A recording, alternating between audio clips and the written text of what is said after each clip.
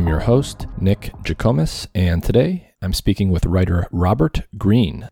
Robert is the author of several books. He has a very unique writing style in terms of how he structures his books. And his first book, which is the one that we primarily focused on, is called The 48 Laws of Power. And it's all about human power and human social status. How do people acquire and wield and sometimes lose power? What is power and how does it work from a psychological perspective? Robert's style, again, is very unique, and he talks about that in our conversation, but his books are sort of part history book, part applied psychology book. They are reminiscent of historical works like The Prince by Niccolo Machiavelli or The Art of War by Sun Tzu. So they're sort of like strategy or how-to books written from a historical psychological perspective. And it's very interesting. So Robert has a lot of insights he's collected in his research, spanning all different cultures and times in history, all different kinds of individuals. And he provides a bunch of anecdotes and stories from history, both in the book and in our conversation, to illustrate some basic principles of power. What is it? How do people acquire it? And what does it allow them to do? And so we talk about all that stuff in a variety of different ways. We start out the discussion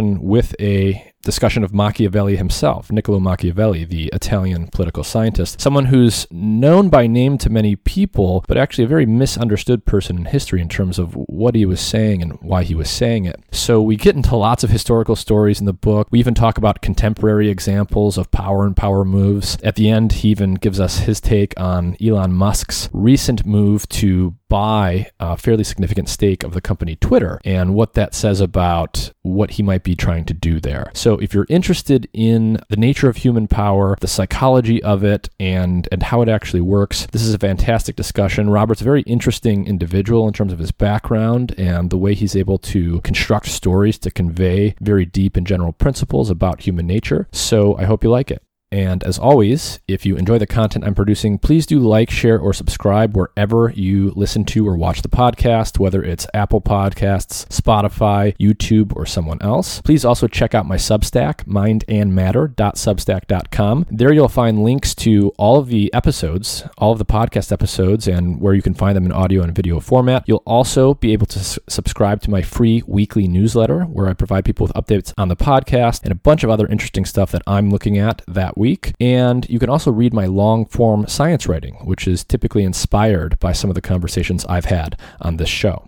This episode is supported in part by Athletic Greens. Their main product, AG1, is a comprehensive and convenient daily nutrition product containing 75 vitamins, minerals, and whole food-sourced ingredients with less than 1 gram of sugar per serving, no nasty chemicals or artificial anything. It's gluten and dairy-free and compatible with paleo, vegan, vegetarian, and ketogenic diets. AG1 is a quick and convenient way to supplement your diet to help ensure your body is getting the nutrients it needs. It comes in powder form, and you can mix it in water and drink it, or you can put it into a smoothie or a shake or something like that. I mix it into water and drink it with the first meal of each day, and it's super convenient. If you go to athleticgreens.com/mindandmatter, Athletic Greens will give you a free 1-year supply of vitamin D and 5 free travel packs with your first purchase. Their vitamin D product comes in tincture form, so you just take 1 drop each day. A large fraction of the population is actually vitamin D deficient, especially in winter months when we get less sun exposure, and vitamin D is super important for the proper function of the immune system and for a variety of other things. And there's even evidence indicating that vitamin D deficiency is correlated with more severe cases of COVID-19 in those who get infected. Every time I go into the doctor each year for a checkup, I'm always told that vitamin D deficiency is very common and I should be supplementing on a daily basis. So visit athleticgreens.com/mindandmatter or click the link in the episode description. You'll get a free 1-year supply of vitamin D with your first purchase.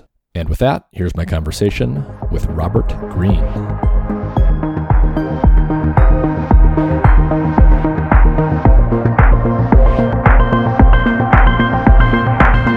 Robert Greene, thank you for joining me. Well, thank you for having me, Nick. My pleasure. Can you start off by just telling everyone who you are and what you do and what you're known for? My name is Robert Greene. I'm an author. I have 7 books out there, currently working on my 8th book. The first book was The 48 Laws of Power, and that kind of created a template for the other books that I've written. I'm kind of fascinated by aspects of human behavior and human psychology that aren't really generally covered in a similar way, not in the kind of depth that I like to go into, and not from a somewhat neutral, non-judgmental position. So I've written books on seduction, on strategy and warfare, which is quite unfortunately very relevant now.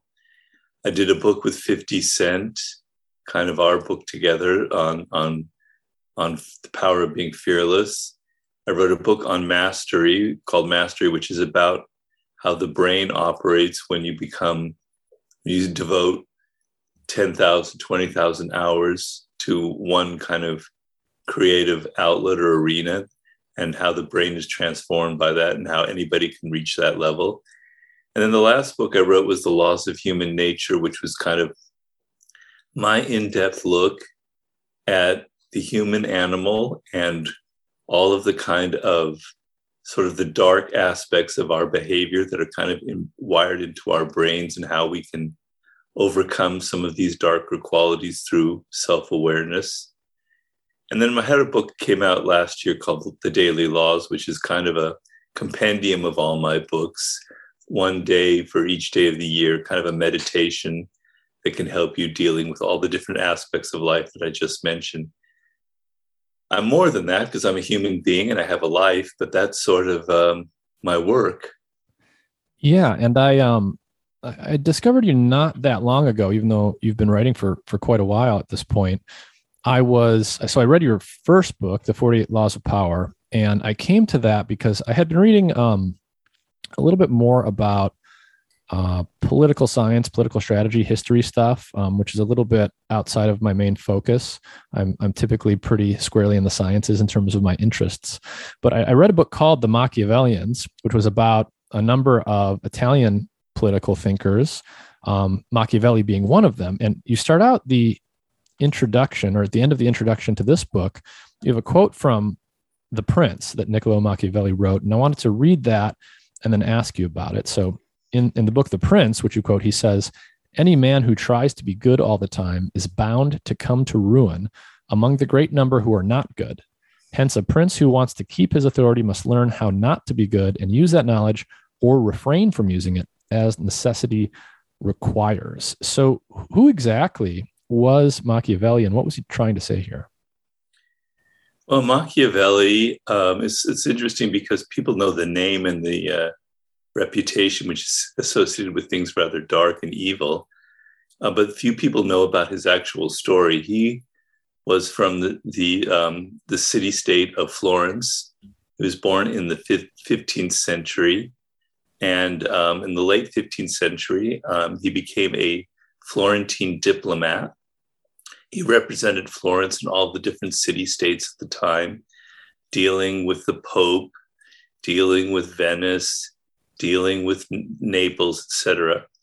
And he did some negotiations. He was a low-level diplomat. He never had a lot of power.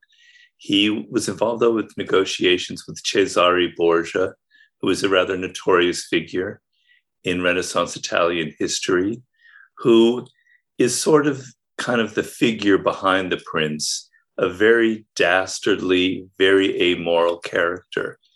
But people have to understand that books back then weren't written how books are written now. There's a level of irony to this book, which is the fact that shortly after he had been involved with Borgia, there was a revolution in Florence, which had been a republic, a very democratic republic, and the Medicis came back into power. And Machiavelli was on the side of the Republic of Florence. He was not in favor of the Medicis. And because of that, he was banished from Florence. It was kind of humiliating, and he had to live in a village outside of Florence. And as somebody who was sort of obsessed and fascinated by power, it was a terrible experience. So he wrote The Prince as a way to get back into the good graces of the Medicis, right? So there was a strategy behind it.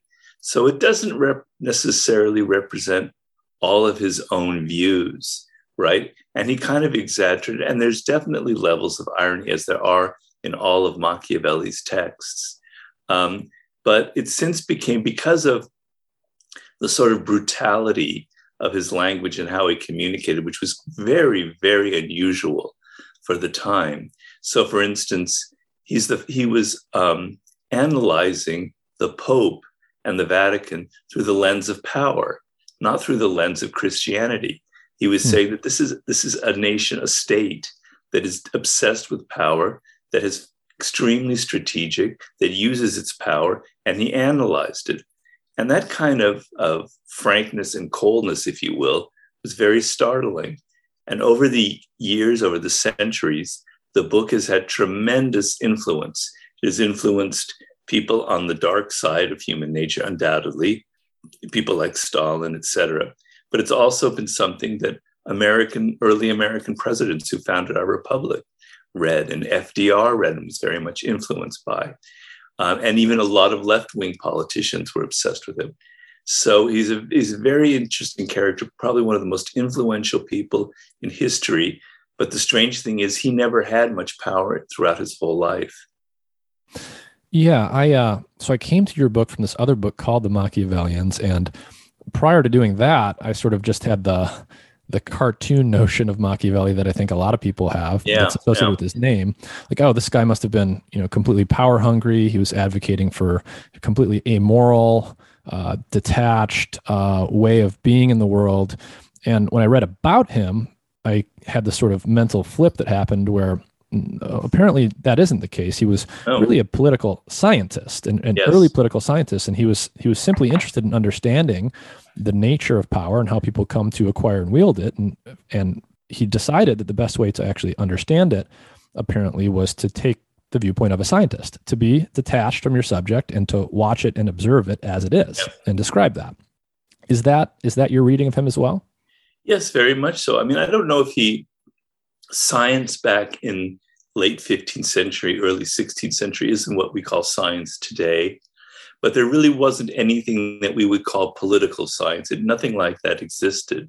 So he was kind of charting new ground. Of course, there's never anything totally new in the history of mankind. So we can go back to ancient Greece and Thucydides, who was a historian, ancient Greek historian who had that kind of approach, or to Latin writers like Tacitus or Tacitus. And there were precursors, of course. But to give you an idea of his perspective, one of his most interesting ideas is what he calls effective truth, la verità effettuale. And basically the idea is when you're looking at analyzing power, you don't look at what people say. You don't look at their reputation. You look at their actions. That's what you analyze. Of course, you look at what they say, but you look at that through the lens of that is an action. That is either propaganda or something that they're using for power purposes. So as I go back to the Pope, for instance, the romantic, the non-effective truth would be, it's all about Christianity and spreading the word of Jesus Christ, et cetera. But the effective truth is look at their actions, look at the Pope's power moves, particularly through the lens of the times he lived in. And you must understand, the popes at that time were incredibly corrupt. And a Borgia, a relative of Cesare Borgia, was the Pope at the time, an extremely corrupt man, very much involved in power politics. But nobody had the guts to even analyze it that way. So he for some reason, he is the first person to kind of think of history in those terms. And you mentioned the structure of your books, and the structure of this book was very interesting. I'd never read anything quite like it. So can you describe that structure for people and what led you to write a book with this kind of unorthodox composition? Well, that's a good question. Structure has always been very important to me because I think structure communicates as much as anything. So when I'm watching a movie or I read a novel, the structure, the organization where the ideas flow is a form of communication. And I wanted to create something new that kind of reflected how I think and how my mind works. And so the first thing that I decided upon, and this kind of grew organically because it was my first book. And as you say, there's nothing else out there like that, for better or for worse, just the way it's structured and the way it looks on the page. I've been obsessed with stories. So for instance, I had been living in France, in Paris in the early 80s. I was working in a hotel there. I was very young. And one day, the owner of the hotel, who was a very literary man, told me the story about Louis XIV and his finance minister, Nicolas Fouquet, and how Nicolas Fouquet threw this incredibly lavish party to impress the king and maybe influence the king to appoint him as his prime minister. And the party was such a success, and it was probably one of the greatest parties ever held in the history of mankind.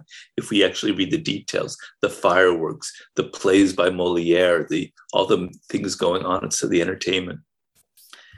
Everyone was complimenting Fouquet. The next day, Louis XIV had him arrested, and he spent the rest of his life in prison. And I thought, God, that is such an interesting story. There's like a paradigm there. There's like a lesson, and there's something it says about human nature. And that kind of registered in the back of my mind. And I always thought of that story. And so when it came time to write a book about power, that story came right back to me. And I go, well, really what happened with Fouquet and Louis XIV was that he gained too much attention at the expense of the king, and it made the king inadvertently insecure that maybe this man was more loved by his subjects than the king. And this deeply offended him, but he couldn't admit it. He couldn't tell anybody that. So he had this Fouquet arrested for corruption, for taking bribes, and threw him in one of the darkest prisons in France he never emerged from.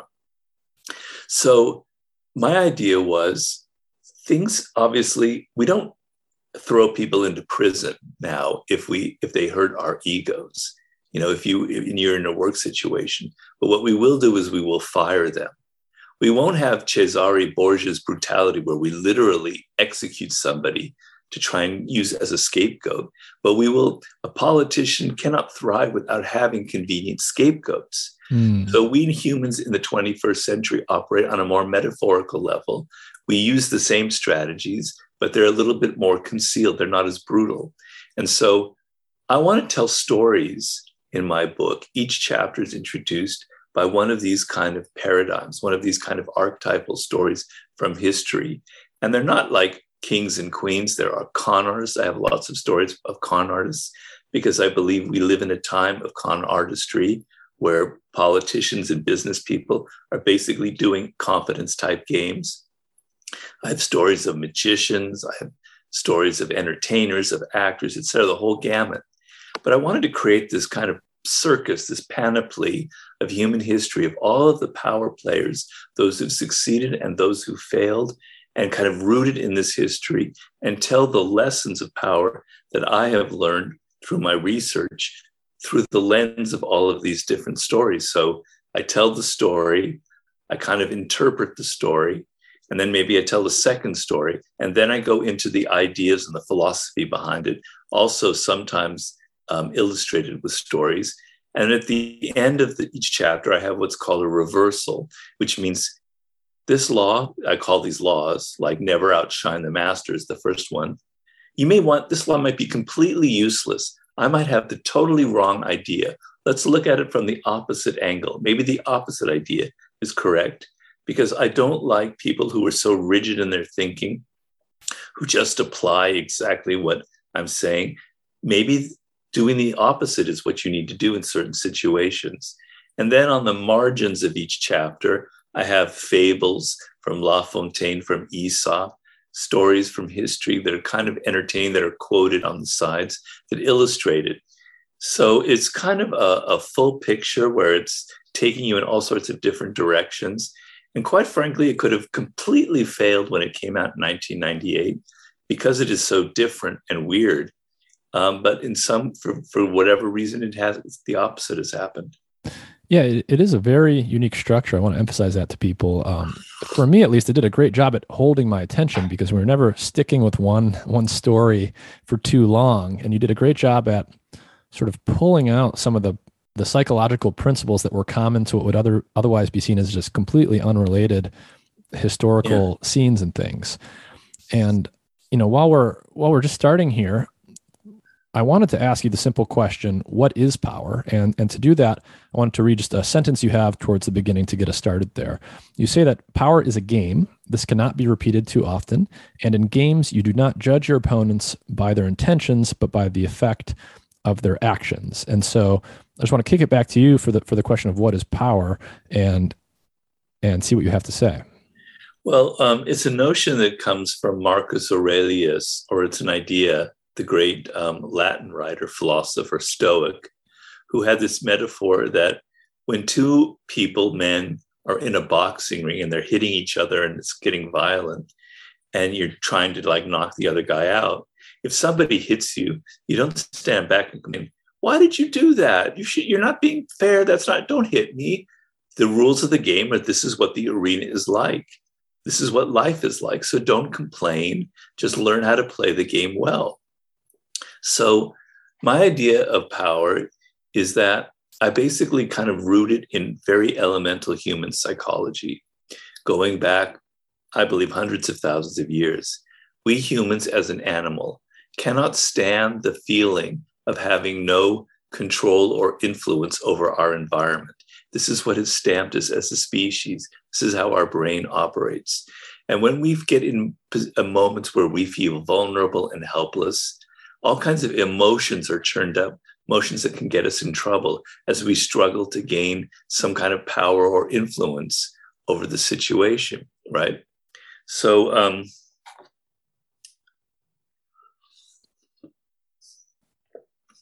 so the idea is that these kind of situations, so the idea for you listening out there, if you have no way to influence your children, your spouse, your boss, your career going forward, it is the most miserable emotion that you can have, right? And it's going to cause you to act in ways that can be very counterproductive. So power is the ability to have some degree of influence over control over these various different elements. You can never have complete control. That's not possible, nor is that desirable. Human beings are very complex. You can have a margin, the ability to persuade people that you have a good idea, the ability to get somebody interested in your project, your business, your screenplay, the ability to get your children to perhaps listen to you and direct their attention in some way. And in order to have that kind of power or control that I say is built as a desire that we all share, if you allow these emotions that churn up in moments of vulnerability and powerlessness, you're going to make very bad decisions. So you need to have some distance. You need to have some detachment, which was sort of going back to how Machiavelli looked at it. So if it's like a game, if you're playing chess on this board with your career, with all the different Machiavellian characters in your office, I'm not saying everybody in your office is Machiavellian. Maybe only 1 out of 20 or 10 is like that, but they can cause a lot of trouble. The ability to see that as like a chessboard as opposed to personal. I'm trying to get you out of the idea of thinking everything is personal. Everything is about me. Everything is about my emotions. First of all, it's going to wear you down. It's going to make you sick. You're going to get all kinds of diseases, etc. But second of all, it's going to make you act in ways that are not strategic, not rational.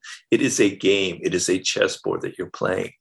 And you have to make the right moves. And in order to make the right moves, you have to think in a certain way with that level of detachment, with a level of distance. That does not mean that you are completely cold and that you are brutal and that you push people around, which is a complete misconception about my book. There are many, many chapters where part of that game is understanding the people you're dealing with, their psychology, their needs, and winning them over to your side in a way that is not, that is in their interest as well. So, chapters about appealing to their self-interest as opposed to thinking of your self-interest, et cetera. But all of the laws have this sense of, I'm looking at my life and my career and the people I deal with from a sense of detachment, and I'm analyzing, and I'm saying, this is what I've done right, this is what I've done wrong, how can I do better, et cetera. And to me, I mean, it's kind of a verbose way, but that's sort of how I would define power. Yeah, and you do point out at multiple places in different ways that it's a mistake to believe that the ultimate form of power is independence. Like you're unconstrained by relationships and other things, and you can just sort of do whatever you want if you were the ultimate powerful person, and that, power involves relationships between people. So what is the important point there about the role of relationships? Well, we're a social animal to the core. And there is no such thing as somebody who can operate in a vacuum, who can have power without having to deal with people on some level. I mean, even the worst kind of tyrant had to deal with all the courtiers around them and all kinds of threats and conspiracies, etc. So, I have several laws on there about the dangers of being isolated and not having information that's very direct from what's going on around you, the dangers of offending the wrong person, of offending people in general, right? So it's an incredibly complex social game, and it's all about your awareness. So if you're always thinking of yourself, which is the problem that most people have in the power arena, if you're inward and you're thinking about what you need to get and what you deserve and the recognition and attention you should have, and whether that person is mean and is trying to hurt you, etc., you're not able to kind of step back and have the analysis that we're talking about, right? So I want you to get out of yourself. I want you to see it as a preeminent social game, if we're going back to the game metaphor. And every move that you make, you have to constantly deal with the complexities of all the different people that are going to be influenced.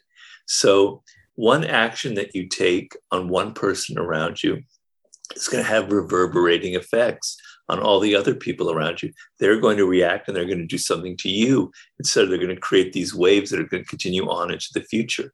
You have to be very aware that it's not about you, but that it's about this intricate layers of different social levels that you're dealing with.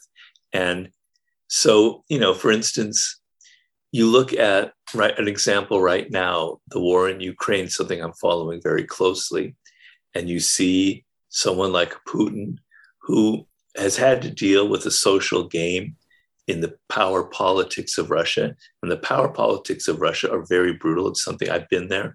I've studied it quite closely, right? And so he's had to learn over the years how to kind of manipulate all these men, mostly men around him, and make them completely subservient to him. And it creates this kind of grandiosity in a figure, which is very dangerous. And I have many examples of emperors, of rulers, of even presidents who succumb to this kind of grandiosity. Like, I have so much control over these people that I can do anything I want. And here he launches a war. I'm simplifying things, obviously, to some extent, but he's not seeing all of the other layers of consequences that are going to come back at him, like his reputation in Europe, how the Germans are going to react, how the Americans will react, the economic sanctions, the people of Ukraine, and how their morale and how they react to this is the most important factor of all. He's so locked in himself that he's not seeing the social aspect and all the different little triggers that could cause him much problems that he had never foreseen. So power depends on your sensitivity to every single person around you. And one of the figures in the 48 Laws, one of the archetypes, is King Louis XIV, who I talked about in the beginning. And Louis XIV saw the world as this kind of one large palace, literally embodied in the Palace of Versailles, in which there were thousands of courtiers who lived there at the same time, and including the staff at the palace, the housekeepers, the valets, etc. His mentality was, I have to be aware of the psychology of each person around them. If I start offending the cook or the housekeeper, that's going to reverberate to other layers of this Palace of Versailles, and it's come back to hurt me. I want everybody on my side. I want everybody to love their king, obviously for purposes of power, so it's not all philanthropic here. But somebody like that was powerful because if he was sensitive to all the different social dynamics in one place in that Palace of Versailles. Yeah, I mean, this is sparking, I think, questions about the role of deceit and also self-deception in power dynamics. And if we go back to the Machiavellian idea of distinguishing between the formal and effective truths, what people are doing versus what people are simply saying. It brings up ideas here around the role of language and deception. So language is, arguably the quintessential thing that humans do that other animals can't do. And deception is also a very human thing. Other animals deceive each other, but not in the same kinds of ways that humans are capable of. So can you speak a little bit about the role of language and deception in human power dynamics? Well, the only slight correction I would give there, because you're totally right, is that chimpanzees and higher primates reveal levels of deception that are on a much higher plane than other animals. So it's clearly something that's very much involved in primates. And there are many, and people have called chimpanzees the Machiavellian animal, and that we've descended from that. So there are many species that involve complicated forms of deception, and primates are sort of supreme at that. But part of the problem for the human animal is that we're gifted with consciousness and rationality, but at the same time, we're governed very much by emotions. And are you a neuroscientist? Yeah. Okay. Well, so I'm probably going to be making a fool of myself in this explanation, so please correct me. But basically, emotions create kind of chemical and electrical responses in our body physically that are much more powerful than the little things going on in our neocortex, than all the kind of thinking and thoughts. And when you have an emotion, it releases these powerful hormones, et cetera, even adrenaline into your system, and you don't even know necessarily why the source of them. And then you start thinking about them afterwards, and you kind of ascribe a purpose or a context to them that may not necessarily be there, because the idea that our emotions are random or that we don't control them is deeply disturbing to us. But we are largely governed by emotions more than by our rationality, because they're much more powerful. And so when we're looking at people and we're looking at the world around us, we're not necessarily we're not analyzing what is really going on. What is the thought behind this person saying that, or behind their actions? We're looking at the surface. We're looking at the words they say. We're looking at the tone of their voice. We're looking at how pleasing and charming they are. We're looking at their smiles. We're looking at whether they like us or whether they don't like us. It's the animal part of our nature to react to the appearances that we see in the immediate environment, as opposed to stepping back and going, appearances can be very deceptive. And so you have people in this world, and I'm not going to say the percentage of, some people have estimated it as 5% of the population. It's just a number, that understand that humans are very easy to deceive, and they actually want to be deceived. They like fiction. They like stories. They like stories that kind of fit into what they want to believe, right? And so if you give them the appearances that please them, that satisfy them, they will believe anything that you say. They will be distracted from your actual actions, right? Which is how magicians are able to work. They're constantly kind of distracting you through their words, through their other things, from what they're actually doing, from the tricks that they're playing. That's how magicians operate. That's how con artists operate. In the book, I analyze the con game itself and how you have a front that kind of impresses people like, wow, this looks like a real bank. I'm going to go put my money into it. Whereas this great con artist, Yellow Kid Vile, created a fake bank. He took a bank that had gone out of business. He then rented it for a cheap price. He then filled it with all of his actors as if it were a real bank. He opened it up and people came in and they invested like thousands of dollars. And then he just took it and ran away with the gains that he'd made, because he created this front, this illusion of something real. If you create the appearance of reality, because people are so attuned to how things look, to how they feel, you can then easily deceive them. So we are creatures that unfortunately are incredibly gullible. We're wired for gullibility. And I wanted to make a point here in power that you need to try and get rid of that a little bit. I don't want to make you cynical. I don't want to make you think that everything around you is a conspiracy, that everything around you, everybody's using power moves. But I want you to be aware that maybe what this person is saying isn't the reality of what they're actually feeling. Maybe they're thinking something else. Maybe they're trying to charm you because secretly they envy you. I want you to open up your eyes to the fact that appearances are not reality.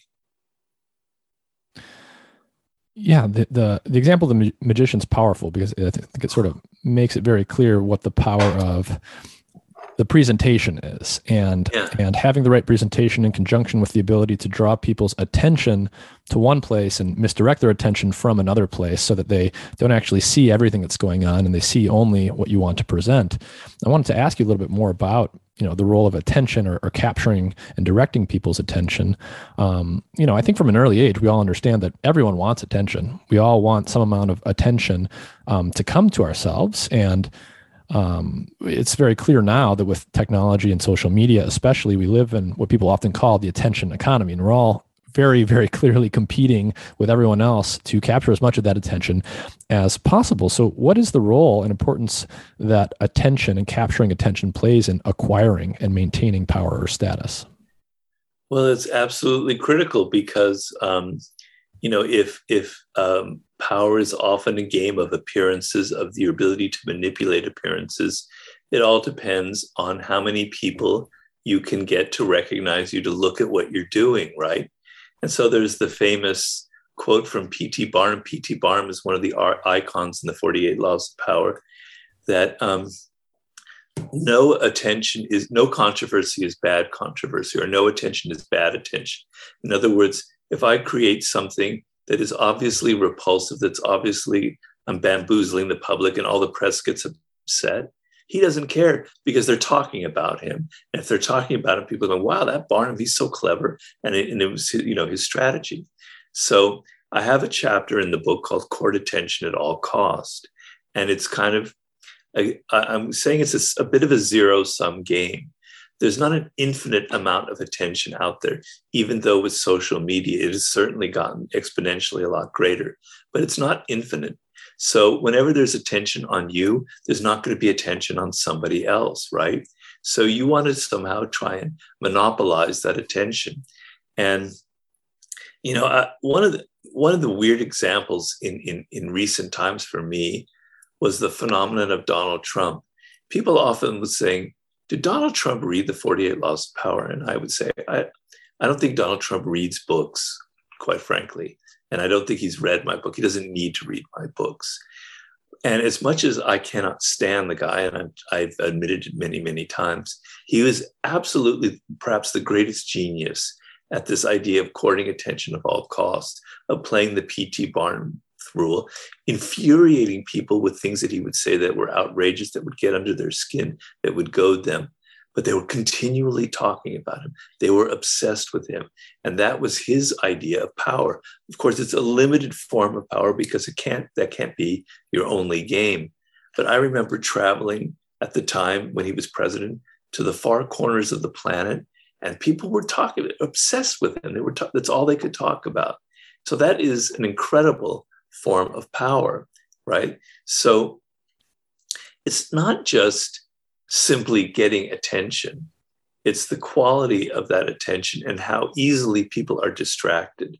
And the problem with social media, and I have a lot of celebrities who come to me for advice on this, is how do you keep that attention, right? It's so evanescent now.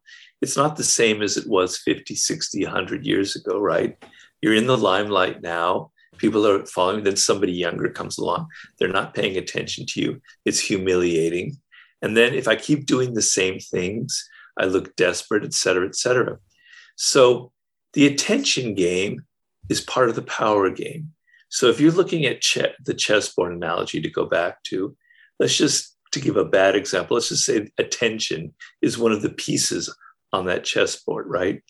You must not think in terms of, I just have to do anything. You have to be strategic about that. So sometimes being outrageous will get you attention. Sometimes being the clown will get you attention, like it worked with Donald Trump. But then it's hard to hold that, right? And then people will will get tired of you and they'll go on to somebody else. So you have to look at that as another kind of power game. And how can I change my game up? I think the people who are most brilliant at the attention power dynamic are able to surprise the public. They're able to go here and then suddenly come from an angle and go here. They surprise, they do something different. They have a different approach. They gain attention for something else. You know, you're a businessman like Elon Musk.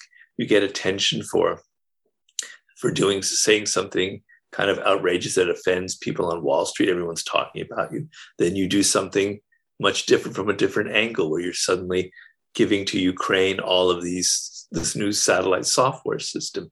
You've got like 8 different moves in your arsenal and you're coming at the public from different directions. You change it up. That's a kind of attention that you can sustain. It would take a whole new book for me to write about social media and the power game, although I think the rules that I wrote about still largely apply. But it is much more complicated in this day and age to keep that game, to sustain that kind of level of attention. You mentioned P.T. Barnum, and he comes up quite a bit in the book.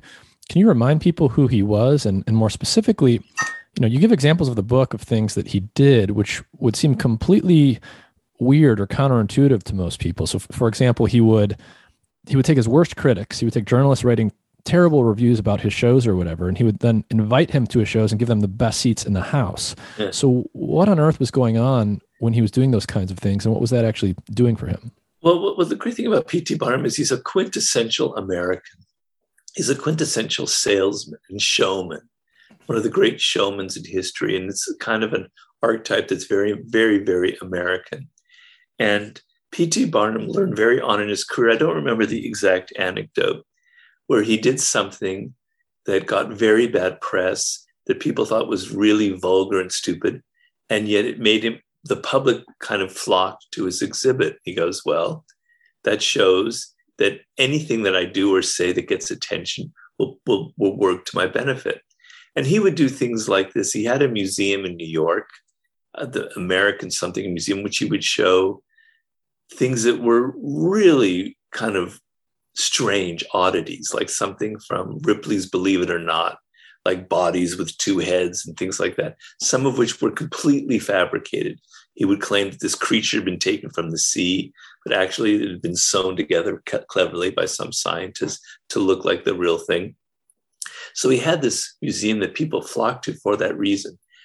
And he knew that for some reason, the attention some days wasn't working. People weren't going into it as much as he wanted. So he did things like he hired the worst musicians he could find to sit outside nearby the museum and play the worst music. So irritating and annoying. And in order to escape the music, people would have to go inside of his museum because it's the only place that they could escape hearing these horrible sounds. Things like that were kind of tricking people to enter his museum, and so his thing was, if I'm outrageous, what happens? Even if I have an exhibit of the oldest human being, 200 years old, and people know that there's nobody who's 200 years old. That can't really be true, But a part of people were still sort of entertained by the idea of it, right? By the idea of these oddities. So once he created this reputation, anything he did, people would go, there must be some trick up his sleeve. There must be something behind it. And even if people saw through him and saw that he was a fake, they were still fascinated to see what kind of fakery he would do next. So we were talking about appearances. I have a chapter on reputation. And this kind of goes back to, if you create a reputation for like that, it's like a magnet of attention and power, because people are always thinking, what will you do next? I'm fascinated by you. And once you fascinate people and you get them guessing, what is this guy up to? What will he do next? You've won the attention power game in my mind. Yeah. So a lot of this reminds me of, and you also mentioned Elon Musk, who runs the company Tesla. So it reminded me a lot of the historical scenes that you described between Nikola Tesla and Thomas Edison in the book, which are fascinating. If people haven't read or heard about that story, it's a very interesting part of history to read about. So the name Tesla today is very famous because of Elon Musk's car company. But the story of Nikola Tesla is a famously tragic one because his competitor, Thomas Edison, sort of won the battle in many ways at the time between DC and AC current. And I believe Tesla ended up dying in poverty. And sort of what's so curious there that I want you to comment on is, almost anyone who probably knew them at the time or looks back on the history would agree that Tesla had the superior intellect and the superior scientific mind. He was just, brilliant, almost savant-like person. But sort of Edison ends up winning in many ways. So what did Edison understand about marketing and power that Tesla did not? Well, yeah, I mean, you're very right. Tesla was probably one of the great geniuses. He had like this visual imagination that was something uncanny, where he could see the workings of some elaborate machinery or motor in his mind and all the moving parts, and then he could put it on paper. A kind of eidetic imagery that is just very, very rare. It is a savant-like power. Okay. The point that I'm making in that story, and that I make throughout the book, and that I make in all of my books, and I tell people, is that the talented, the creative, don't often win in the game of life, don't often win the power game. That often it's the ones who are the least creative, who are the producers of a movie and not the actual writers or actors, etc. They're the people who steal your ideas, who are waiting in the wings. You come up with something clever, they buy you out, like Google or Facebook will do, etc. So the creative, the talented, in many cases don't win because very talented, creative people like a Tesla are naive. They think that the world operates only by your talent, by your ideas, that results matter, right? And in an ideal world, if we humans were more like angels instead of primates, that is how things should operate, that a Tesla is rewarded for his creative thinking, for all his great ideas. And Edison, who was a good scientist, but was not on his level, would not be rewarded as much, right? But that's not the world we live in. So Tesla was easily duped and deceived time and time again by Thomas Edison, who understood that to be a successful scientist wasn't, this was a period in American history where inventions were incredibly important. And there was a very creative period in American history. Just think of all the incredible things like the phonograph, the telephone, the movie camera, things that Tesla himself were involved in. Just incredible ferment of these inventions going on at one point. But he realized that it doesn't help to have some great idea if you can't get financial backing, if you won't get people interested in it, if the public doesn't care. So if you get the public interested in an idea, where they're clamoring for this invention, then you'll find the investors. So it doesn't mean you can't be just like this scientist thinking that all that matters is my little notations on paper and my equations, etc. It has to have a marketing dynamic, right? So when he was trying to influence investors in the light bulb, which is probably his greatest invention, people thought it was ridiculous. It was very impractical. He would put on these shows for the press and for the financiers. They would show these incredible light shows showing them what a whole city. He would have the whole city, a model of the whole city of New York, lit up by this electric light, and he gave a visual impression of it. Well, that really impressed people, and then it created this momentum in the public and in the press that we need to have this product, right? So he understood that you had to have this element. And even he understood that if he had a rival, and there were other rivals on the scene doing light bulbs or who were still doing lantern lighting, that he had to crush them. He had to humiliate, he had to push them off the stage, that only he could have the attention. And so he played that game with Tesla in a very kind of cruel way, because Tesla was creating a different form of electrical charge. I believe it was DC as opposed to, I can't remember which. Edison, to show that his form of his electrical current was unsafe, he had cases where animals were being electrocuted by that DC charge. as if people were going to be electrocuted if they bought Tesla's invention, which was totally bogus. But he created these very kind of amoral exercises to kind of turn people away from Tesla and think that only Edison's form of the electrical current was proper. On and on and on and on. And Tesla, who, as I said, was one of the most brilliant people in our history, he basically lived in poverty.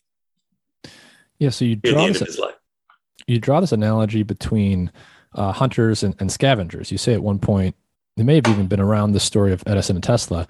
The world of power has the dynamics of the jungle. There are those who live by hunting and killing, and there are a vast number of creatures who live off the hunting of others. You talk about vultures, for example, as a very successful scavenger in the world of animals. So what more can you say there about that analogy, especially from the perspective of how one would best protect oneself and prevent yourself from being tricked or conned by other people? Well, everything in the game here, we keep coming back to this theme, is your level of awareness and your level of detachment, your ability to analyze and not taking things personally and not being so wrapped up in yourself. So realize that if you have an idea, somebody out there is wanting to try and steal it probably, right? And there are people like that who thrive, are not very creative, but are the people that are the money, the producers of something, et cetera. They literally thrive on scavenging other people's ideas. And I have that chapter in there called Get Other People to Do the Work, but Always Take the Credit, which on the surface is a very kind of cruel law. But I wrote that looking at it from the other side of the coin. So I had been working prior to writing that book in Hollywood. And Hollywood is an arena that absolutely depends on that law, where hundreds of people are doing all the dirty work, the electricians, the directors of the DPs, the directors of photography, the writers, the cast and crew, et cetera. But in the end, nobody ever hears about them. Nobody ever knows how incredibly creative perhaps the production designer was, or how the director of photography, how the great look of the film doesn't come from the director, it comes from this person. And only the actors and the director are getting the attention for it. They're the ones that get all the credit, right? And it happened to me time and again where I was working for a director and a writer, and I would write whole bits of dialogue for him because I was very good at dialogue. And nobody ever knew that. Nobody ever knew it. He put his name on it as if he had written the whole thing. And it was infuriating, and it was kind of humiliating for me, and it made me very bitter. And I realized later on, as I was writing the 48 Laws of Power, that being bitter and resentful was the wrong approach, that I was violating my own laws. That if I stepped back and I realized, first of all, this is part of the game. It's natural, it's normal in this environment. Just accept it and just bide your time and don't take it personally. Perhaps I could have made it clear to him that I was really good at this writing this kind of thing. And maybe he would have said, Robert, I want you to write a screenplay for me. Maybe I could have parlayed that into something powerful. But by being resentful and taking it personally, I closed off all sorts of avenues and strategies.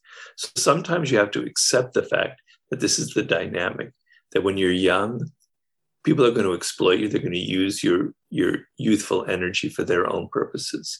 How do you deal with that? Can you deal with it not getting all emotional, upset, but sort of strategically, what can I get out of it? Maybe in my writing that dialogue, I was gaining some skills that I could use later on for my own purposes. And other times, you have to be very wary, and you have to understand that there are people out there who are going to steal my idea, who are going to buy my company out. You have to protect yourself. You have to find avenues of defense. You have to not be so trusting. A common problem that I deal with in my consulting work is somebody is looking for a business partner, right?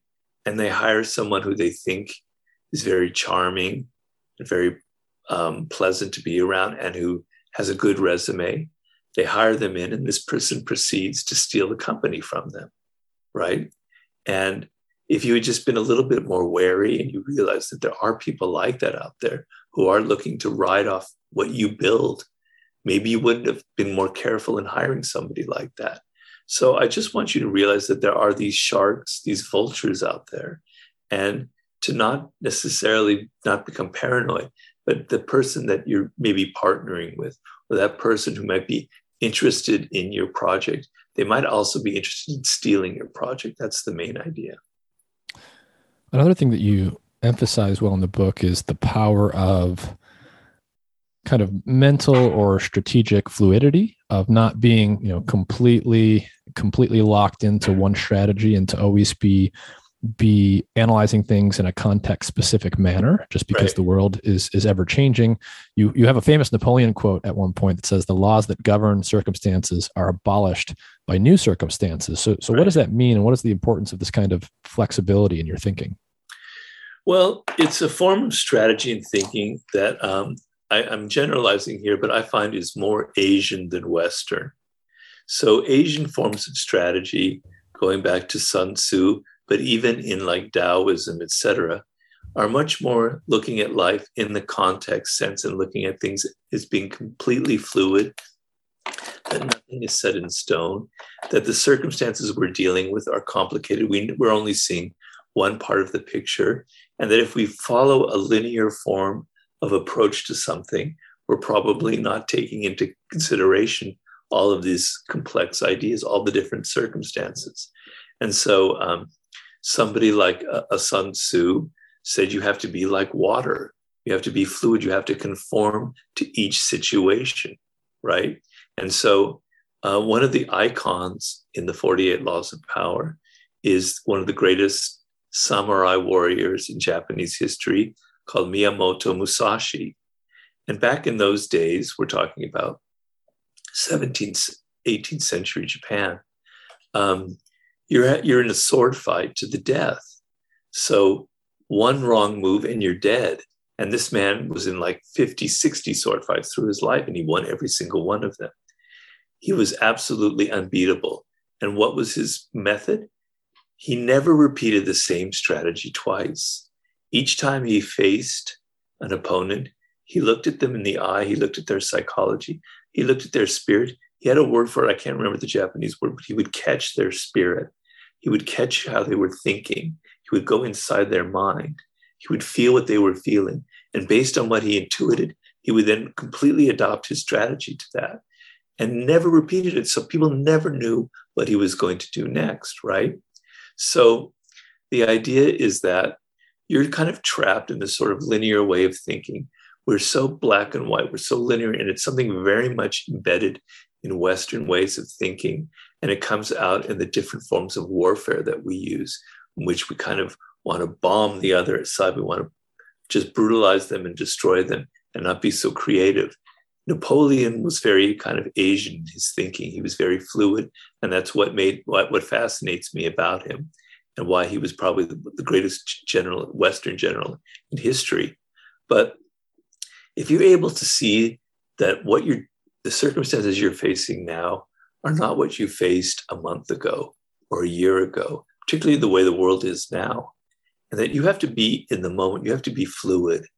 And so that in Zen philosophy, because I'm very much fascinated by Zen Buddhism, it's called stopping the mind. Whenever your mind fixates on an idea or an emotion, it stops. And the mind, what's happening is just fluid. It's like water. It's continually changing, but you're stopping here. And the moment your mind stops, you're disconnecting from the circumstances around you. You have to move with each second, with each circumstance. You must never stop the mind.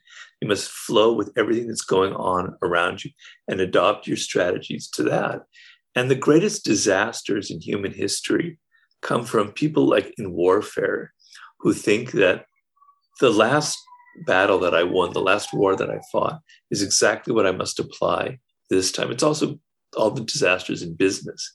And I think this is definitely coming out this way in Putin's war in Ukraine, where he saw that this strategy that had worked in Syria, that had worked to some degree in Georgia, that had worked in Chechnya, that had worked in the Crimea, he can now apply it to the Ukraine without considering the fact that circumstances are completely different.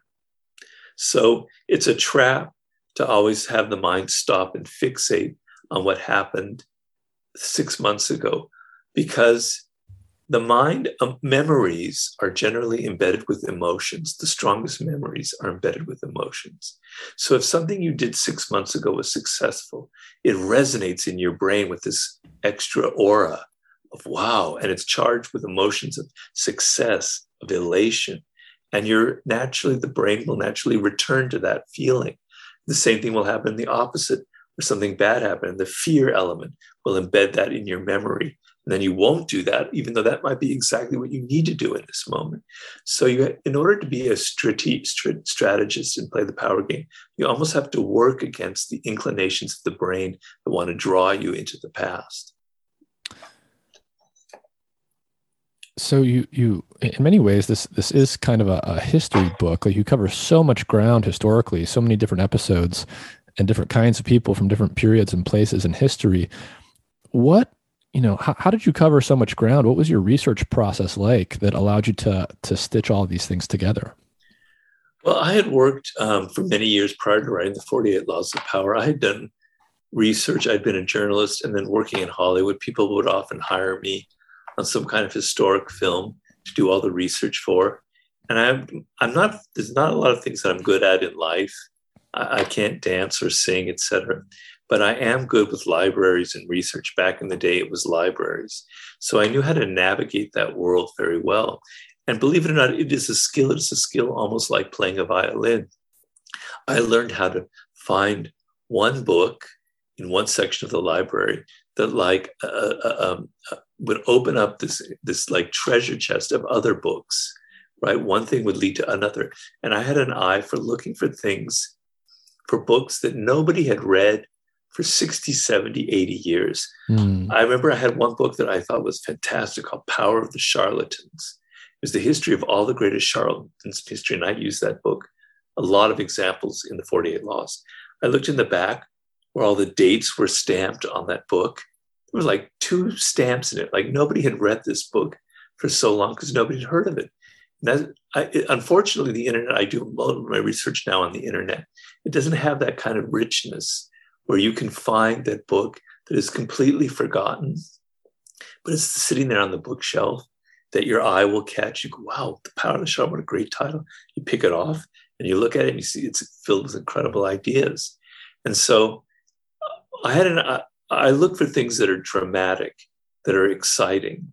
So I want something that I can tell a story with, because a story kind of nails the idea in the reader's mind. If it's entertaining, if it's got a timeless lesson to it, then I think it's going to resonate with them. Like, I have a story in Renaissance Italy, which a lot of the stories come from, where there's this great mercenary soldier that's known as a condottiere back then, who had fought for, I forget which town it was, maybe Siena or Milan. And he'd won all these battles for them. And he was getting more and more powerful. And the citizens of Siena, or whatever town it was, go, how can we reward this man for all that he's done? And somebody says, well, I think we should execute him and make him a saint. Yes, that's the right idea. And then, like, the next day they executed him. And the idea was he had become so powerful that he'd become a threat, right? And he no longer needed him, because there were hundreds of other condottieres who were younger, who were less expensive, who were less grandiose, that could replace him. So if you don't make yourself indispensable in a situation, if you get too tied up in your own story, in your own myth, you're headed for a disaster. You won't have you beheaded like this man, but something terrible will happen. Stories like that I looked for, right? And then I wanted to make this a book that covered the sweep of human history.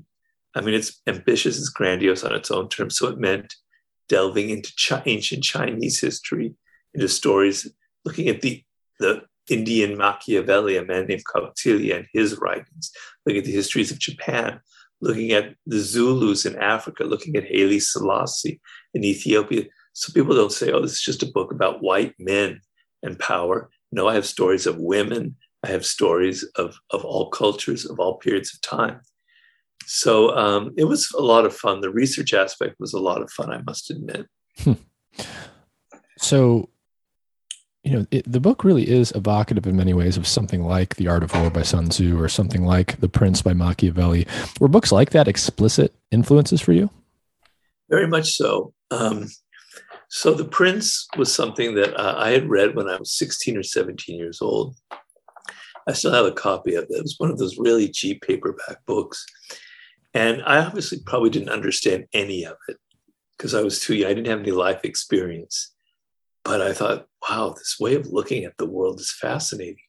Because as a teenager, I could see very well that the world of adults was incredibly hypocritical, and it annoyed the hell out of me. People would say something that they had these values, but their behavior would never match with what their reputation is or what they said. And I thought they were just everybody around, all the adults around me were so hypocritical. And here was a man analyzing the discrepancy between appearances and reality. This is so refreshing. And it stuck with me for all those years. And there are other writers like that who are like these incredible realists, because honestly, we live in a world with so much fakery, with so much bullshit, with so many people proclaiming that they're great at this, with so many people proclaiming that they're saints, that they're so virtuous. And the reality is so different that when you read a writer, I don't care if it's 2,000 years ago, 500 years ago, or 20 years ago, who kind of shines a light and says, this is what's really going on. It's like a slap in the face. It goes, yeah, man, that is how things are. That is the reality. How refreshing, how exciting. Maybe the human animal isn't this angel. Maybe we do have a dark side. It's not all we have, but let's look at it. Let's examine it. Let's not be embarrassed about who we are. And so there are other writers like that. Sun Tzu had a way of analyzing war in that light. There was a great Spanish writer named Baltasar Gracian, who's kind of a Machiavellian in 17th century Spain, someone I use a lot. I think Friedrich Nietzsche and Arthur Schopenhauer, two German philosophers who definitely kind of embodied this way of looking at the world. And there are other people and modern writers as well. And I'm just incredibly attracted to those kind of writers because I find it so refreshing. And when I wrote the 48 Laws of Power, I must admit there was an element of kind of anger behind it, in that a lot of self-help books, which unfortunately this kind of got classified as, they're so mushy. They're so like looking at us as if we're all so cooperative. We're all, putting our better sides into play in the work environment. And I had so many different jobs in Hollywood, journalism, working in hotels, working at a detective agency, doing construction work, et cetera, where I saw that that's not true. That's not the reality. Let's be real. Let's say that people who have power, bosses, et cetera, can be very, very manipulative sometimes. And so that's the kind of writers who inspired me, who kind of had that same sort of feeling that I did. One of the things, well, you mentioned an anecdote earlier about an episode that you had when you were younger in Hollywood. I was wondering if you could maybe give some more examples of that kind of thing. Perhaps what are some salient aspects for how you conduct yourself today in your professional relationships that you wouldn't have been tuned into when you were younger? Well, I made many mistakes, and some of the mistakes inform the 48 Laws of Power. And I've been very frank about this before. I'm similar to Machiavelli. I'm not as brilliant as he is, but I'm similar in the way that I came from places that I was not powerful at all. I have never held a position of power in my entire life, even though now maybe I'm closer to that in kind of through my books. But I was an observer and I made many mistakes. So law number one is never outshine the master. And on several occasions, I had outshone the master. So I was working on a television show, who I won't mention who the producers are.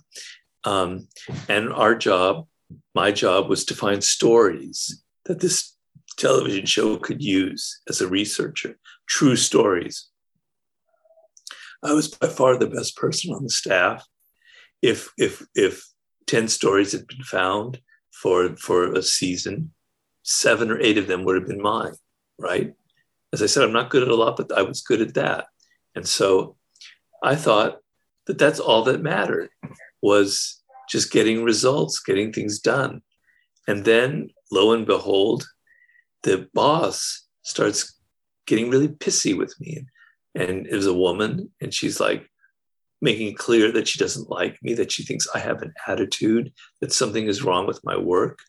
And if somebody keeps acting like that on you, saying you have an attitude, you're not a team player, it kind of has a self-fulfilling aspect. You kind of gain an attitude because they keep saying that you have one. So I admit I probably got a little bit negative towards her in some ways. And then I got fired. I'm like, whoa, I was by far the best person on that staff. And you're firing me, and you're firing me because I had an attitude. And then later on, and I made the mistake a second time because I wasn't aware later on in analyzing it, probably as I was writing the 48 Laws of Power, I think just prior to that, I realized that I had probably made her, in this one case was a woman, the next case was a man, I had made her insecure. I had made her think that I was better than her, like Nicolas Fouquet in that Louis XIV story, and that I had triggered her insecurity. And in triggering her insecurity, she kind of didn't want to admit it to herself, because we humans are very good at self-deception. She doesn't want to admit that some low researcher person is making her, a producer, feel insecure. She develops this idea that he has an attitude. He doesn't like me. He's a negative person. And then she found an excuse, like Louis XIV did, to get rid of him and to fire him. And so my emotional response to her getting kind of negative with an attitude was what made things worse. Now, in the end, I was happy that she fired me because I hated that job, to be honest with you. And I did not like working with her. But if I had been calm and rational and I could analyze it in the moment, A, I maybe wouldn't have reacted in ways that made it worse. And B, once I was fired, I would have said, thank God you fired me. I hated this job. It's a blessing in disguise, as opposed to being kind of bitter and upset and angry, like, fuck you, why the hell did you do that to me? I was doing the best results. So I had violated that law. And there were other laws along the way that I had violated as well. I don't want to go on and on and on about this. But so a lot of my experiences, not just from my mistakes, but mistakes of other people that I viewed that went into the book. So for instance, working for a director in Hollywood, whose name, once again, I won't mention, he had written a screenplay that he wanted to direct, but he knew that if he asked the producer of the film, can I direct this film? It would have looked like he was asking for too much, like he was too power hungry, that he would have too many fingers in the pie. And so his strategy was, because he was a very strategic person, was, okay, the producer doesn't want me to direct it. He said as much. All right, what I'm going to do is I'm going to go out and I'm going to hire a director to do it. Somebody who's young, who's 28, I think at the time, who had kind of some success in film school, who was sort of hot, but who seemed kind of weak as a character. And I'm going to hire them knowing that they can't handle it. They're going to screw the job up. And sure enough, within a week, things completely fell apart on the set. I was there witnessing it all. And then this man comes in and tells the producer, look, we've got all this money committed. We have to shoot this film. I'm going to come in and direct it. I'm going to save it, right? He's set the whole thing up, and he kind of ruined this man's career and this young man's reputation, and had devastating emotional effects on him, because he realized that he kind of melted under the pressure. But the idea that could be happening, you could be a patsy in a situation. Somebody might be hiring you for purposes you don't realize are the actual reality, right? And so I've seen time and again where people were naive in these different situations and the trouble it got them in. And that includes me. I mean, I could go on and on. I've had my girlfriend and my wife and I just once she sat down and counted. I've had like 60 to 70 different jobs prior to writing my book. So I had seen it all, and I could give you more and more examples, but that's the tip of the iceberg. So one of the, I think a major theme in the book is this difference that we mentioned at the beginning, the effective truth and the formal truth, the way things appear and the way things actually work. Yeah. That things are often not what they appear. And I wonder if, I guess the question is, if I think of the average person who sort of is just watching current events on the world stage, you see, the president of the United States, you see Vladimir Putin, the leader of Russia, you see Xi Jinping, or this, that, and the other leader, this, that, and the other organization. There's a lot of, obvious loci of power where you think all of it's concentrated. But given the theme that things are not always what they seem, and that we're often being misled and misdirected, and power can be hiding in places and often is camouflaged in ways that allow us to miss it. When based on your research and your knowledge of this area, when you sort of look at the world stage, are there any individuals or organizations you see as being enormously powerful that perhaps the average person wouldn't think of that way? Well, she's no longer in power, but I often thought of Angela Merkel as being a very, very astute player of the game. She had her limitations and she made mistakes. And in retrospect, I would maybe bring her down a notch or two in some things.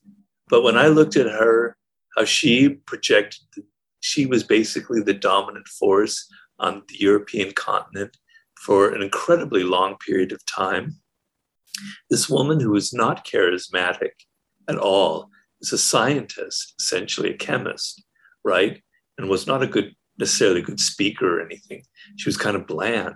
She totally dominated the scene. And one thing I say in the 48 Laws is often the people who appear to be the most powerful, who appear to be the most charismatic, aren't the ones that really have the power. It's the dull ones. It's the ones who aren't necessarily getting the headlines, who really control the strings, or they're like the puppet master, right? And so she kind of impressed me that way as somebody who was a consummate player of the game. She was very calm. She always understood the real interests involved for her country and what really mattered. And she was very, very, very strategic in her maneuvers. I remember, she had a way of thinking that that's what I glom onto. So there was a famous meeting between her and Putin, because she was not friends with him, but she kind of understood him and was trying to work with him for various reasons.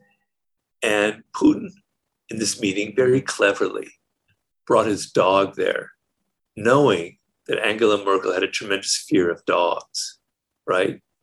And this would upset her and put her on the defensive. And in this particular meeting, he would get her all emotional, right? And the moment he brought the dog in, she recognized the ploy. She recognized what he was up to, and she stayed calm and she didn't let it happen. But that awareness of, oh, maybe, he just brought a dog. He had no idea, it's just a mistake. And then you get all fearful, etc. No, I know this man. I know how fucking clever he is. I know he's always thinking a move ahead. He's always trying to put you on the defensive. He is deliberately bringing that dog in to upset me. That's brilliant. Another time she's in a meeting with the French president at the time, Nicolas Sarkozy, who's one of the typical short men, Napoleonic complex. Macron is a bit like that right now, who thinks he's so powerful and in control, etc. And he projects that, and he's trying to intimidate her. And he's in the meeting and his legs are crossed and his foot keeps nervously going like this. And she realizes this guy is shivering. He's nervous. His face projects all of this power, but deep inside, he's actually kind of frightened and timid. So that ability to read people, to kind of step back, that is a rare skill. When I read about anybody in the news now, I'm constantly analyzing them through that lens. And she's the one that stands out as someone who's very good at the game. Most people have limitations. And that's an idea that Machiavelli has that I think is one of his most brilliant ideas of all. I continually come back to it. It's in The Prince. And the idea is people will often rise to a position of power in any area based on one quality that they have, whether it's aggression, whether it's being a total social charmer, whether it's being good whether they're charismatic. And then they reach a level where that that one strength is no longer effective because circumstances change. And someone who's aggressive suddenly has to become someone who's flexible, and they can't adapt, and they're crushed, right? So most of these people that I see have a flaw, have something that they're not so good at. So Boris Johnson in the UK, he's very clever. He comes from a background in journalism. He's very good with marketing and publicity. He knows how to be kind of a clown and make people laugh. He has self-deprecating humor. But he's also got a blind spot in his personal relationships. He hires bad people who are going to embarrass him, etc.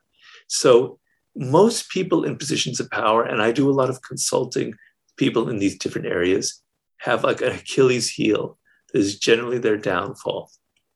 And so there are very few people you can point to and say they're kind of a well-rounded leader. They know how to be aggressive when it's necessary. They know how to be soft. They know how to do what Napoleon said and to put your iron fist inside of a velvet glove so that people feel the soft velvetness of your touch, but inside it's like this piece of iron that's firm, etc. Most people aren't good at that. And so it's a rare figure on stage that would be. Interesting.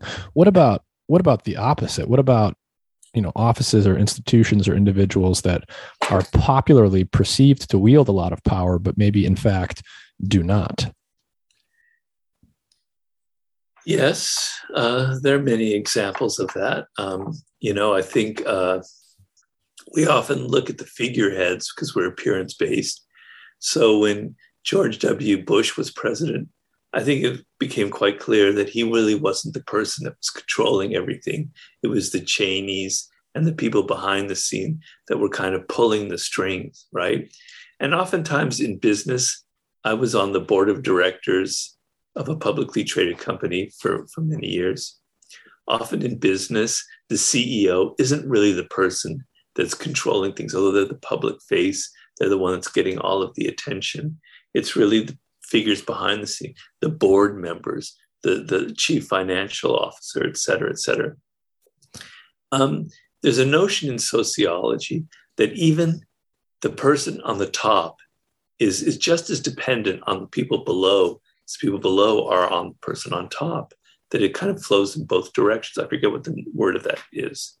But so you look at somebody like a Putin, who clearly has all the power in Russia, but his power depends on these people who are known as the Silovikis, the men of force, who are not the oligarchs, but the people in government who kind of control all the intelligence agencies, the defense, the military, etc. He dominates them. He controls them in various ways. I've looked at how he does that. It's very powerful. He makes them dependent on him, but he is equally dependent on them, and they pull the strings. So if they wanted to get rid of him tomorrow, they could do that. So the game goes both directions as well. You have to see power as this kind of continuous game of flux, and the appearances are deceptive. And the person who seems to control everything is not necessarily the person who does, that it shifts day by day. There are balances that the person who controls actually has to depend on other people who kind of have other degrees of influence, et cetera. So it's a fluid game that's continually changing. And, there are plenty of examples, particularly in history, of rulers who we think were very powerful, but in the end were just kind of great figureheads. And there was others behind the scenes who really controlled it. Even Louis XIV, prior to that was Cardinal Richelieu, but then after for Louis XIV, Cardinal Mazarin and other ministers were the ones that were really wielding the power in France at the time. So it's the quintessential man or woman behind the throne who's really the one in power. So that's where you need to analyze it through that lens of Machiavelli, the effective truth. Who effectively really controls it? Who, if they decided to withdraw their approval of the leader, would destroy him? Look at the levers of power and analyze it as brutally as you would a scientific formula, because that's how power can be. Mm-hmm. And we mentioned earlier, one last current thing I'd like to ask you about before we wind down is, did you see the recent news that Elon Musk bought quite a substantial stake in Twitter? Yes, I did. What do you make of that move and what might be going on there? Well, I haven't really studied in depth. There was an article in the paper today, and I didn't have a chance to read it. But it's clearly a power move. Clearly, there are things about Twitter that he doesn't like and that he's bumped up against. And so he's bought a 9% share in it, which is going to give him a degree of influence and control over it. And he's somebody who has a kind of a libertarian ideology, both politically and otherwise, where he believes that there should be complete freedom of expression. He has an idea that the internet should be this area where ideas just flow back and forth. There shouldn't be any kind of filtering going on. Everything should be direct. And so he wants to have the power to kind of bring this to Twitter. And the little that I read, it made out as if he had already discussed this with the CEO of Twitter and that they had approved it.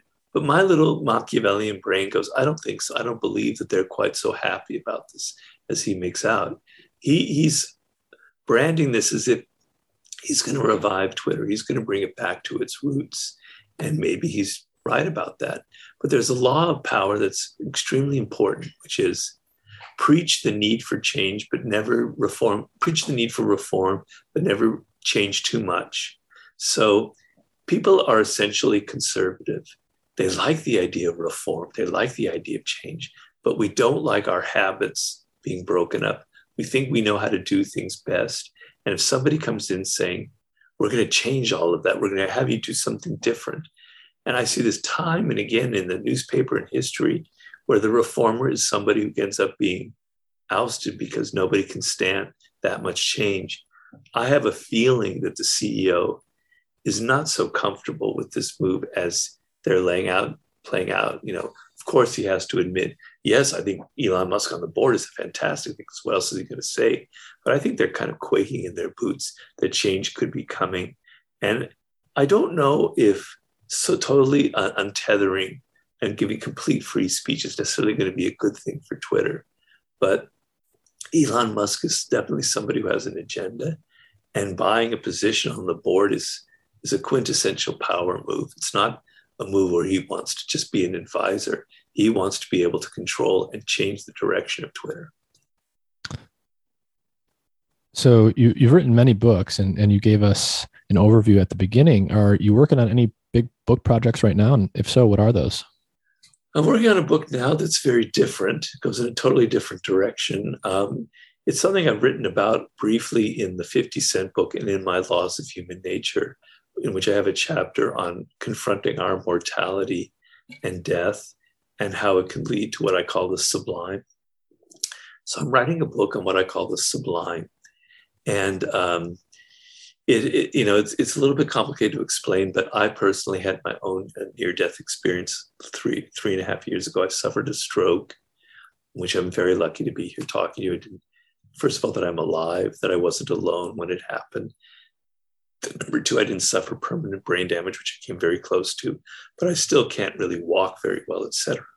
But experience like that changes you. It changes your brain, changes the wiring of your brain, it changes how you look at the world. And it is mostly a positive change in that it opens your mind up to things that you completely take for granted in the world. And books that I write are basically kind of targeted at what I see are problems at the time that I'm writing. So Power was about all the hypocrisy in self-help books. Mastery was all about how people don't really understand how the powers of the human brain and what it takes to master something, etc. This book is people's thinking about the world has become more and more limited, more and more constrained. We all live in these narrow little worlds on our smartphone, the little echo chambers on social media that we inhabit.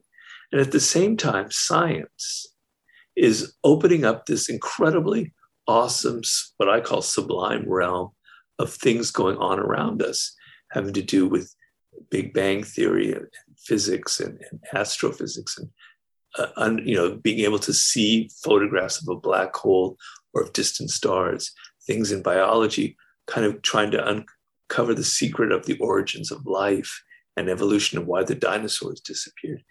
The chapter I'm writing about right now is about the brain and the marvels of the brain. And I'm going to be interviewing Dr. Jill Bolte-Taylor for this particular chapter, who's kind of a heroine of mine, because she also suffered a stroke. We live in this time, this vast expanse of knowledge that should make us all, it would almost should have an effect on us that's like religion. Like, my God, how insane it is to be alive right now. How incredible it is that humans have reached this point. How this tiny little weak primate who has very limited senses, who can't perceive certain forms of light and is limited in their sounds, etc., can now look out to the furthest reaches of the universe. It's an insane story, but we don't think about that because our worlds have narrowed so much, so much. And I'm not just saying intellectually, but also emotionally, right? And the brain operates by this kind of repetitiveness. Once a habit takes hold and certain pathways are established, we just go over the same pathways over and over and over again. And I want to work against that. And I want to expand your mind, expand it. Instead of going like that, I want to open it up to all of these questions. So each chapter is kind of hitting you in the face with aspects of our daily life that are so utterly confounding, so utterly impossible that you can't like narrow your world anymore, right? So I narrate the last days of the dinosaurs, for instance, once that meteor struck in the Yucatan, and like the brutality of it. And then just imagining that if that meteor had been pushed just ever so slightly off, it wouldn't have landed where it landed, perhaps, and it wouldn't have had the devastating consequences it did because it hit in this one spot where there was lots of beds of limestone that emitted all this gas that poisoned all the animals in the area, or it would have missed Earth completely. Dinosaurs would still be walking around the planet, or the course of evolution would have been completely changed, right? So I'm going into that, and that's sort of the book that I'm writing. I'm in the 5th chapter about that, and I want you to sort of get the idea that the world isn't what you think it is. It's actually more insane and improbable than you imagine. Interesting. Well, we'll leave it at that, and I look forward to checking that out when you finish it. So, Robert Greene, thank you for your time. Thank you very much for having me, Nick. I appreciate it.